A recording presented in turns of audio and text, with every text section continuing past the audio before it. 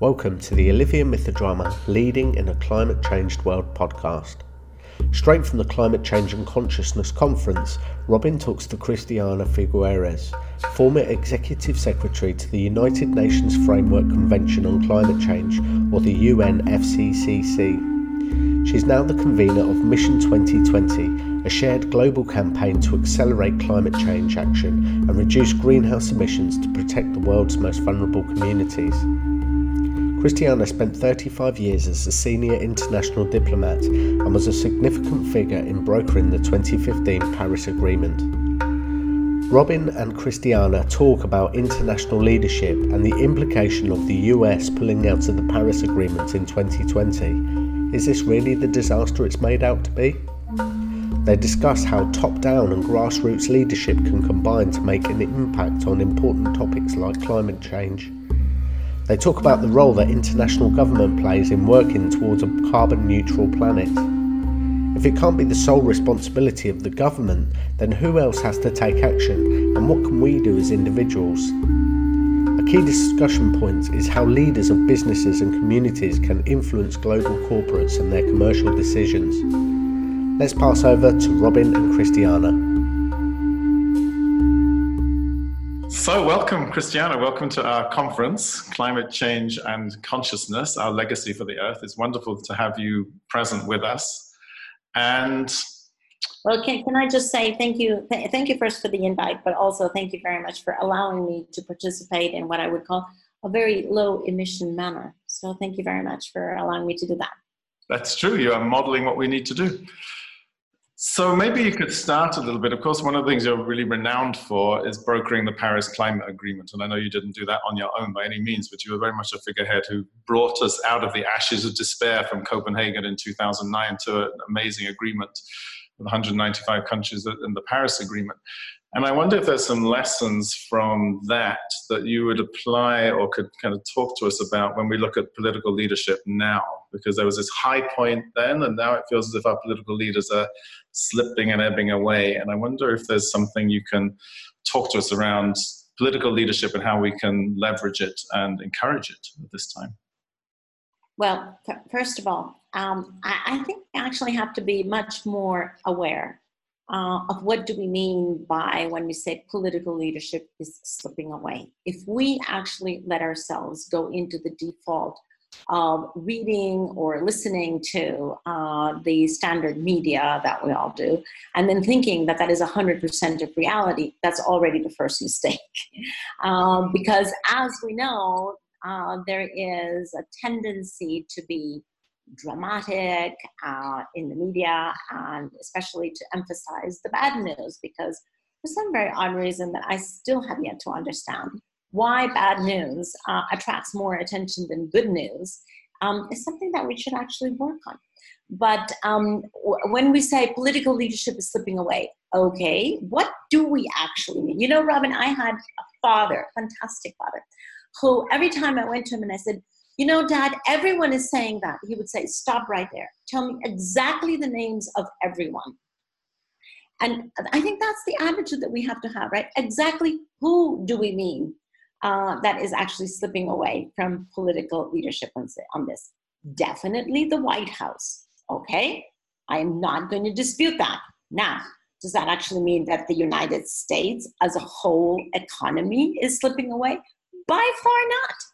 By far not, right? We have at least 13 states, we have at least 300 cities, we have at least 1,000 corporations, plus investors, plus banks that have said no matter what the White House is saying, we continue to decarbonize because we understand that it's good for our economy if you're a subnational government, or it's good for our bottom line if you're a corporation.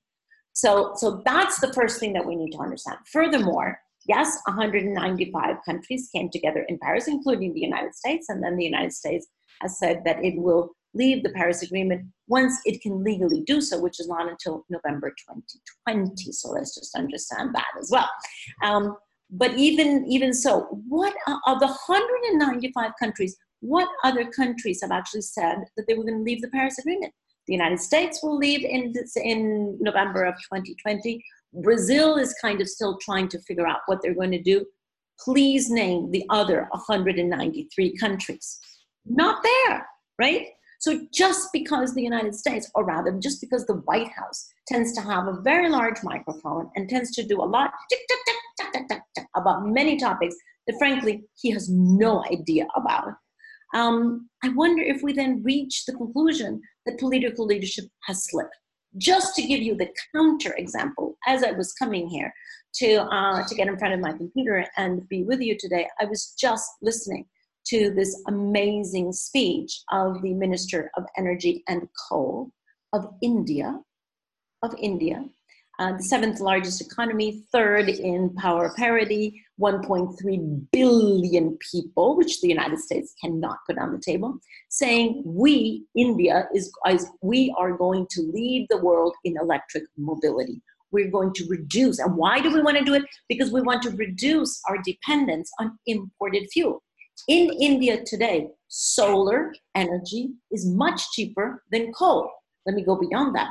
New solar is much cheaper than standing coal. So even coal that has already been paid off for, new solar is cheaper in India. So why would they not want to use cheaper electricity that they have full control of instead of importing coal whose price they do not control and using their very expensive foreign currency to import coal? So, when we say, well, political leadership is slipping, really? Let's get to the facts, okay? We're living in a world of somehow facts are no longer necessary, and we just make these sweeping statements. I fundamentally refuse to say that there's no political leadership. It is untrue. There is political leadership. All we have to do is look for it and understand that maybe the Minister of India delivering this address to the legislative power in India, including Modi sitting in the audience and applauding this. So maybe that doesn't get as much microphone as one tweet coming out of the White House. But then we actually have to look and see where is the leadership coming from, and I would actually argue that it's actually there. That's great to hear, and a great reminder to really be specific about what we're talking about. And in that vein, I wonder if you could also talk a bit to the leadership that's emerging from the grassroots, because you've been working on the inside channels. You've worked for NGOs and as a diplomat and executive secretary for the UN Framework Convention for Climate Change, very much on the inner channels. And then there are people like Greta Thunberg and the student movement that she's catalyzing, and Extinction Rebellion that are kind of in the streets bringing our attention to this. What's the interface and what's the leadership you experience from the grassroots as well as the kind of top-down approach? How do they meet each other? Both are very important. And as we were preparing for the adoption of the Paris Agreement in the 6-year lead up of developing the concepts and developing the legal texts, et cetera, we very, very intentionally reached beyond national governments for two reasons. First, because while the national governments are, of course, the ones that within the United Nations, they are responsible for the text and they're the only ones that can legally adopt the text. The fact is that climate change cannot be the sole responsibility of national governments, because national governments are not the highest emitters. And we tend to forget that. The highest emissions are actually coming from subnational territories, from corporations, not from national governments. And so even if we wanted to say you have full responsibility, it just does not correspond to the facts. So yes, of course, they have the best possibility to enact policies, but those policies still need to be taken to the ground and acted upon by other actors, private and public as well. So for that reason, we very, very quickly realized that we had to work with a much larger set of stakeholders than only national governments. But the second reason is that it is not only those who work in the national governments that are affected by climate change. Every single human being right now on Earth, whether we know it or not, we're all already affected by climate change. And it is in all of our interests to actually do something about that as quickly as possible. So if you will, we democratized the the process of coming to a global framework, and we took it way beyond national governments to private sector, to investors, to the spiritual and religious communities, to young people, to indigenous people, to women. We took it to all stakeholders that could actually be interested and take a stand to support governments, which is very different to what happened in Copenhagen, where all these or some of the stakeholders were at the table, but only criticizing and hitting national governments over the head. We said, no. We're actually going to create an atmosphere of collaboration and mutual support and mutual interest. And that is the environment that we created there with all of these other actors. Now, in fast forward, here we are in 2019, and frankly, the same thing is happening again. Thank heavens. It's actually fantastic that Greta has been able to mobilize young people to the extent that she has, that the Extinction Rebellion is out on the streets. And it's not any different from all of those women who have been out there bringing attention to the fact that the burning of fossil fuels is not only creating climate change, it's also creating local air pollution, and that air pollution is actually killing 7 million people around the world every year. And there are many women doctors, women, doctors, not just women doctors, and mothers, in fact, who have been on this case now for quite a while, and who we hope to give more microphone to, because we have to understand how absolutely toxic the burning of fossil fuels is. It is not only the pollution of the global atmosphere, it's also the pollution of our local air and the pollution of our lungs and bodies. So I'm actually quite grateful for everyone who is paddling. We're all in the same canoe, or we're all in different canoes, but on the same boat, in the same direction toward decarbonization. I know for sure the decarbonization of the global economy is now irreversible, completely irreversible. It doesn't matter what White House or dark house, as I call it, I'm sorry, but I now call it the dark house, because there's no lights in there on any issue, climate or anything else. So it doesn't really, even the statements that we hear from that particular source cannot make the waters flow upriver. We are in an irreversible, unstoppable decarbonization of the world economy that is sort of like everybody on the river with the waters flowing, and every one of these actions, the children on the street on Fridays, the investors who are saying this is too risky. Just yesterday, to give you another example, the largest pension fund of the world, which is the Norwegian government pension fund, just said we're pulling out of oil and gas as investments because it's too risky. So, and you have, a long list of investors who have pulled out of coal, and now they're beginning to pull out also of oil and gas. So everyone from their different perspective. So that's why I say everybody's in a different canoe. So everybody from a different perspective, but everybody contributing to the same direction of the river, like tributaries contribute more and more water to the river. So I am incredibly grateful to all of those tributaries that are contributing to accelerating decarbonization. Yeah, likewise. And I wonder if we could build a bit on your metaphor of the canoe and the river, because some people would say that this canoe is sinking. Some people would say, there's a hole in the canoe and it's all too late and we're never going to make it. Some people would say we have 2 years to make it. Some people say we have 10 or 12 years to make it.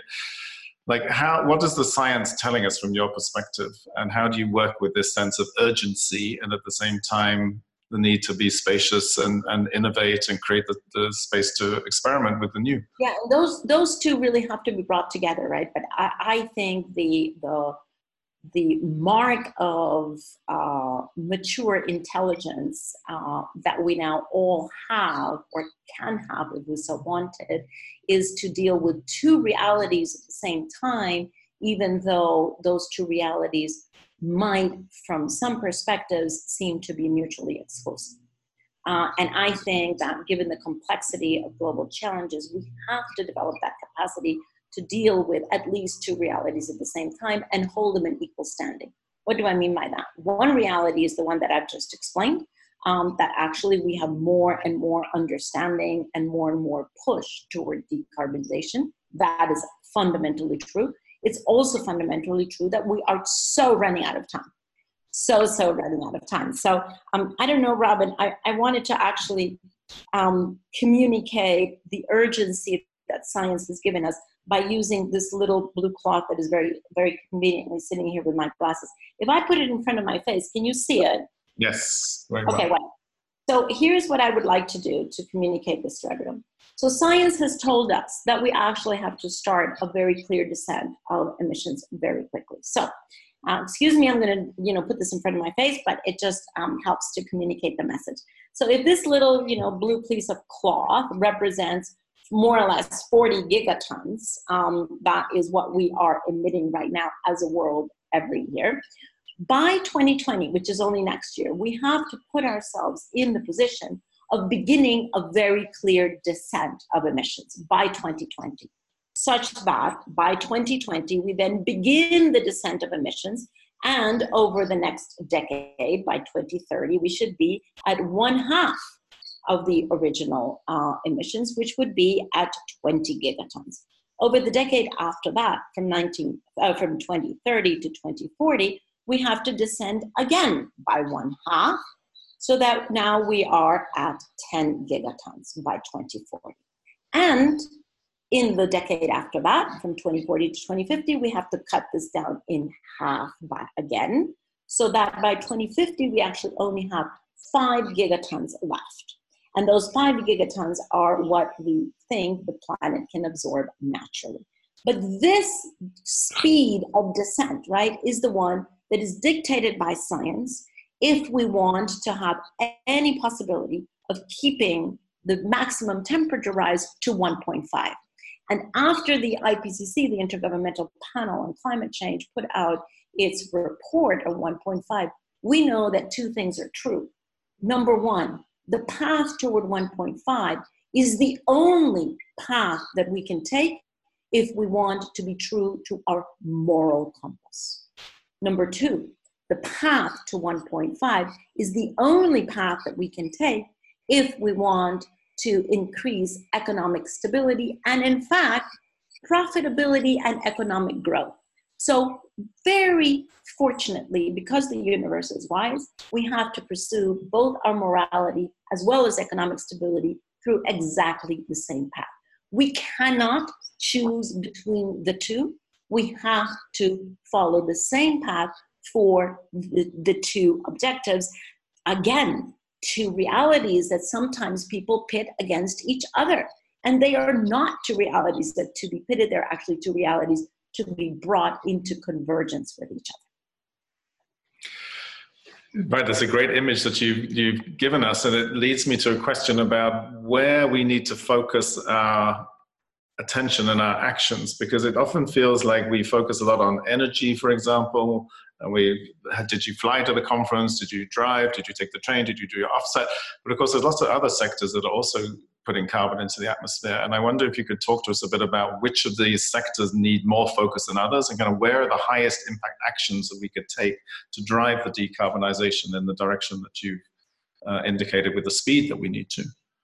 So obviously it depends on through which glasses you look at the global economy. But a couple of years ago, we convened the climate analytical community, many different analytical organizations that look at this. And we said, right, can we actually pinpoint what are the sectors that are important and what speed they need to decarbonize? And what they came up with is there are basically 6 big sectors. Of course, each of those get divided into subsectors, but there's 6 basic sectors, and we are doing better on some than on others.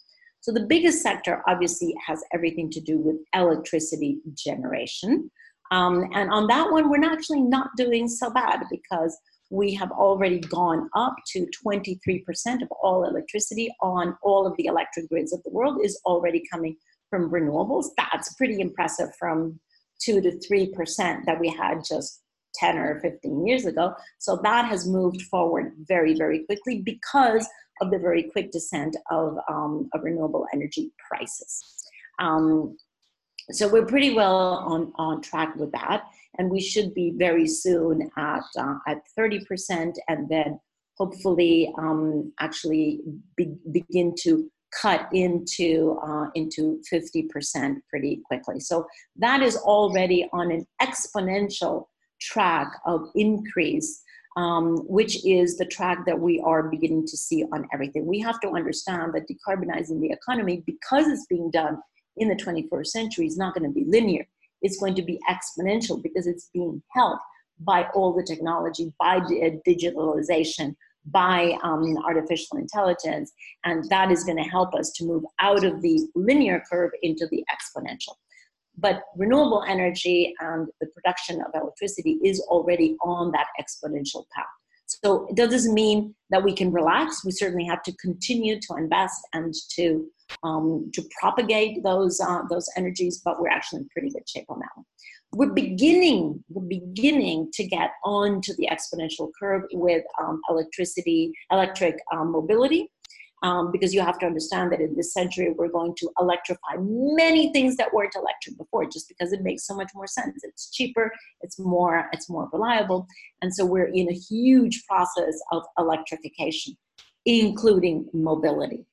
And we have already started to enter into that exponential curve with an increasing number of cities and already banning the internal combustion engine.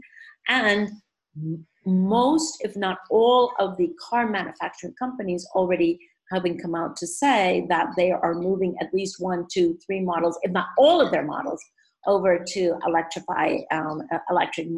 models over the next few years, so that by 20, in fact, we will be at cost parity between new vehicles produced with the internal combustion engine and new vehicles produced with an electric motor. They will be at cost parity already by next year. That doesn't mean that we will renew the entire fleet of the world by next year. It just means cost parity, and that actually will be the tipping point then to begin to renew fleets. India, again, my currently favorite example, 80% of all the vehicles in India are two-wheel vehicles, not four-wheel, like we tend to think. And India has set out an amazing trajectory to electrify all of their two-wheel vehicles over the next 3 years. So you can see how that is already moving into an exponential curve and will be quite successful. And also think about what the electrification of mobility does for air pollution.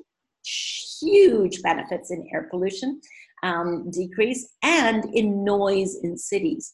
We can look forward to cities that are going to be much less loud than they are now. So those two are actually on a pretty good path. Finance is beginning to get there as well, because most of the large asset owners and asset managers have understood that keeping their investment portfolios into high carbon investments is actually not good for them, because those assets are what we call stranded assets. They're losing their value and will continue to lose value as the new economy takes over. So investments are moving over to the clean economy, clean energy, clean transport, actually quite quickly. So those three, sort of in that order, are moving faster. Other three that are not moving fast enough at all, one is everything to do with land use, everything to do with climate safe and sustainable agriculture, including, of course, deforestation or degradation of lands. All of that piece is still far behind, as well as industry, hard or high-emitting industries, cement, steel, all of that industry is actually still looking for the alternatives, although we have a fantastic report from the Commission for Decarbonization that looks at all of these hard-to-abate sectors and comes out and says, actually, we can move even those sectors over to clean energy. It costs a little bit, but it doesn't break the bank. So all of that is actually quite good news, but we're not experiencing yet. And the third sector that is not moving forward quickly enough is everything to do with construction and infrastructure that has not yet gotten onto that exponential path of completely resilient and low carbon infrastructure. So of the 6, 3 that we are, at least a timid green check. and 3 that are in red. Right, that's really helpful and very clear and succinct way for us to also focus some of our energies in some of the areas that are not getting enough attention. And I want to build a bit on what you said about India and also countries in what we might call the global south, which are the areas that are already facing and experiencing the impacts of climate change. They're going to be experiencing it more and more. There's this whole movement shifting the trillions, the kind of financial aid that needs to go, the technical support that needs to be passed from the global north to the global south.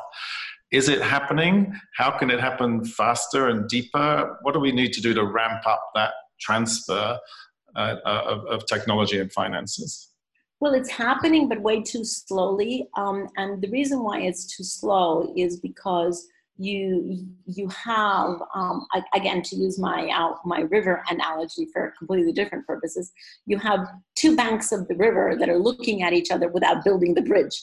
And so on one bank of the river, you have capital that is sitting there waiting to be deployed because we've had an incredible accumulation of capital since 2008. So it's sitting there waiting to figure out where is it going to be deployed. And then on the other bank of the river, you have most countries, I think, I can't think of one, that has actually put forward what we call a nationally determined contribution, which is basically their pre-investment plans for everything that they would like to do to decarbonize their economy that makes sense to them from their own national economy perspective. And that includes energy projects, it includes infrastructure, it includes energy efficiency, very importantly. It includes resilience projects, it includes waste management, water management, all these projects that are good for their economy that they would like to really take forward.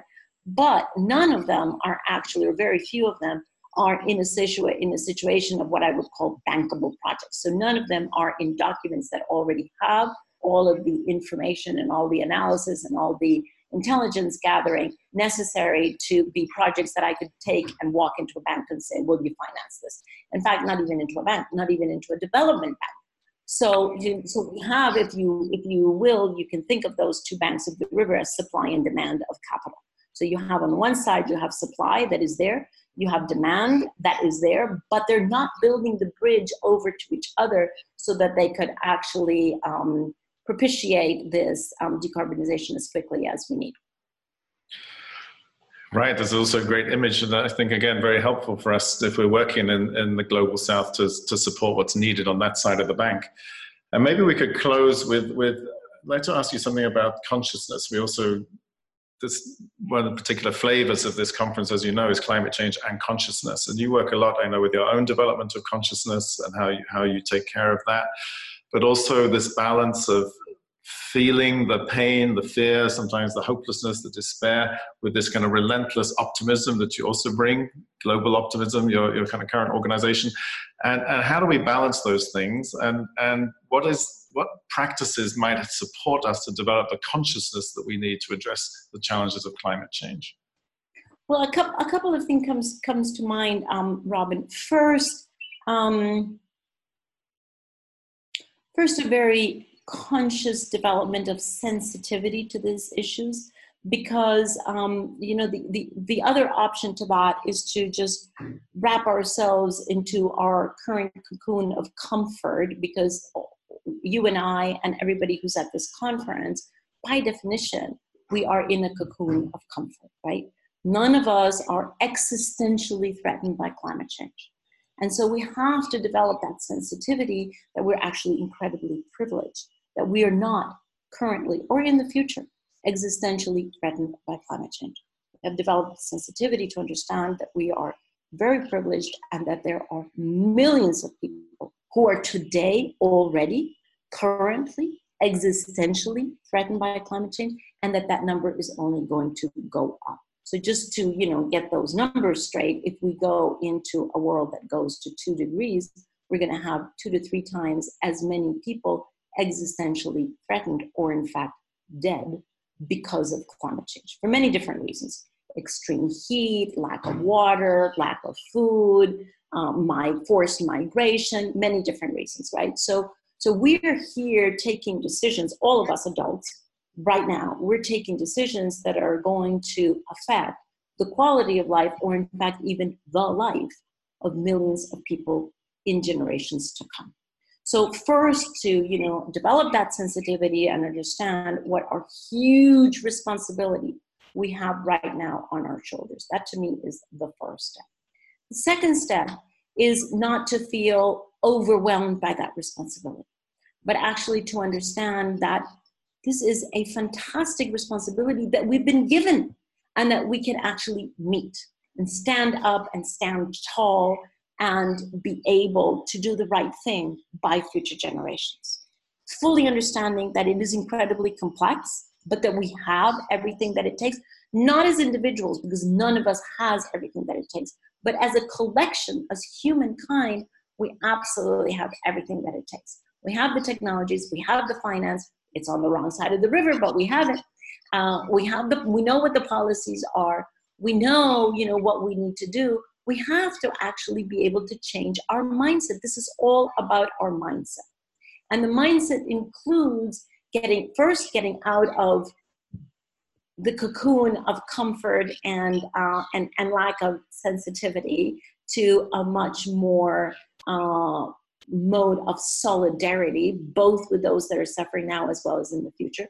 But then secondly, to infuse ourselves with what I call, stubborn optimism, because, and when I speak about stubborn optimism, I mean two things there. First, I mean that optimism is not the result of success. That's celebration. That's a very different concept than optimism. Yes, celebrate your successes, whether it's private or family or corporate or whatever. Absolutely, we should all celebrate our successes, but that's not optimism. Optimism is a choice for me. It's a choice of attitude of how you bring yourself to the world. Do you bring yourself with pessimism? No, we can't do anything about it. Well, I mean, that's your right, but it sort of determines the result. If you come into any situation thinking we're not going to do anything about this, there's no way that we can do it, well, then probably you're not going to be able to change anything. Now, if you come to the world with a sense of optimism, going, you know what, we have to. And from my point of view, we have to be able to address climate change, period, because it's our responsibility. It's not like we have another option of not doing it. It's not, because our moral responsibility is to address climate change. So being optimistic for me is actually a choice, and it's an input to a challenge. It's not the result of a success. It's the input with which we go into the world and face a challenge. But then we have to be stubborn. And I just like the word stubborn just because it's funny. And of course, my family also tells me that I'm incredibly stubborn, so that fits me. But when I speak about stubborn optimism, I mean optimism that is perseverant. Because absolutely, in this challenge of climate change, or in fact, when you face any challenges, you know that you're going to hit against a barrier. You know that you're going to be tripped over. You know that there are going to be closed doors and closed windows. That is not a reason to give up. That is only a reason to say, okay, there's a closed door. Where is there a window? Where's another door? Can I dig under the door? Can I jump over the door? What can I do? Can't just, give up just because the circumstances are difficult and challenging. So that's what I call stubborn optimism. And that is, a mindset that we have to get into our heads to understand, we're living in a really complex world, and a world that has put many challenges in front of us. But what an opportunity. I actually think it is a sacred gift that we have given, that all of us alive right now actually can contribute to producing a world, co-creating a world that is going to be more just, that is going to be safer, that is going to be more inclusive, that is going to be more stable. How sacred and how fundamentally transformational is that opportunity that has been given to us in the Anthropocene? Because let's remember, we're now living in a new geological era. I was born in the previous geological area in the Holocene, and I'm now, together with you, living in the Anthropocene, where men and women have the responsibility, but also the opportunity to truly live up to our own highest self of consciousness and highest sense of agency, and be the channels to solving these issues for the next generations. That is a unique in history opportunity that has been given to all of us as adults right now. Yeah, thank you. It's very touching also to have it framed as a sacred opportunity. And I think we need to bring our dialogue to a close now. But thank you so much for your time. Thank you for your passion and inspiration. I don't know if there's any final words, a final message you want to give to our conference. No, I think that's it. And thank you very much. And enjoy the conference. Enjoy each other. Learn from each other. Yeah, thank you so much, Christiana. We wish you every success in all the great work that you're engaged in. Thank you. God bless.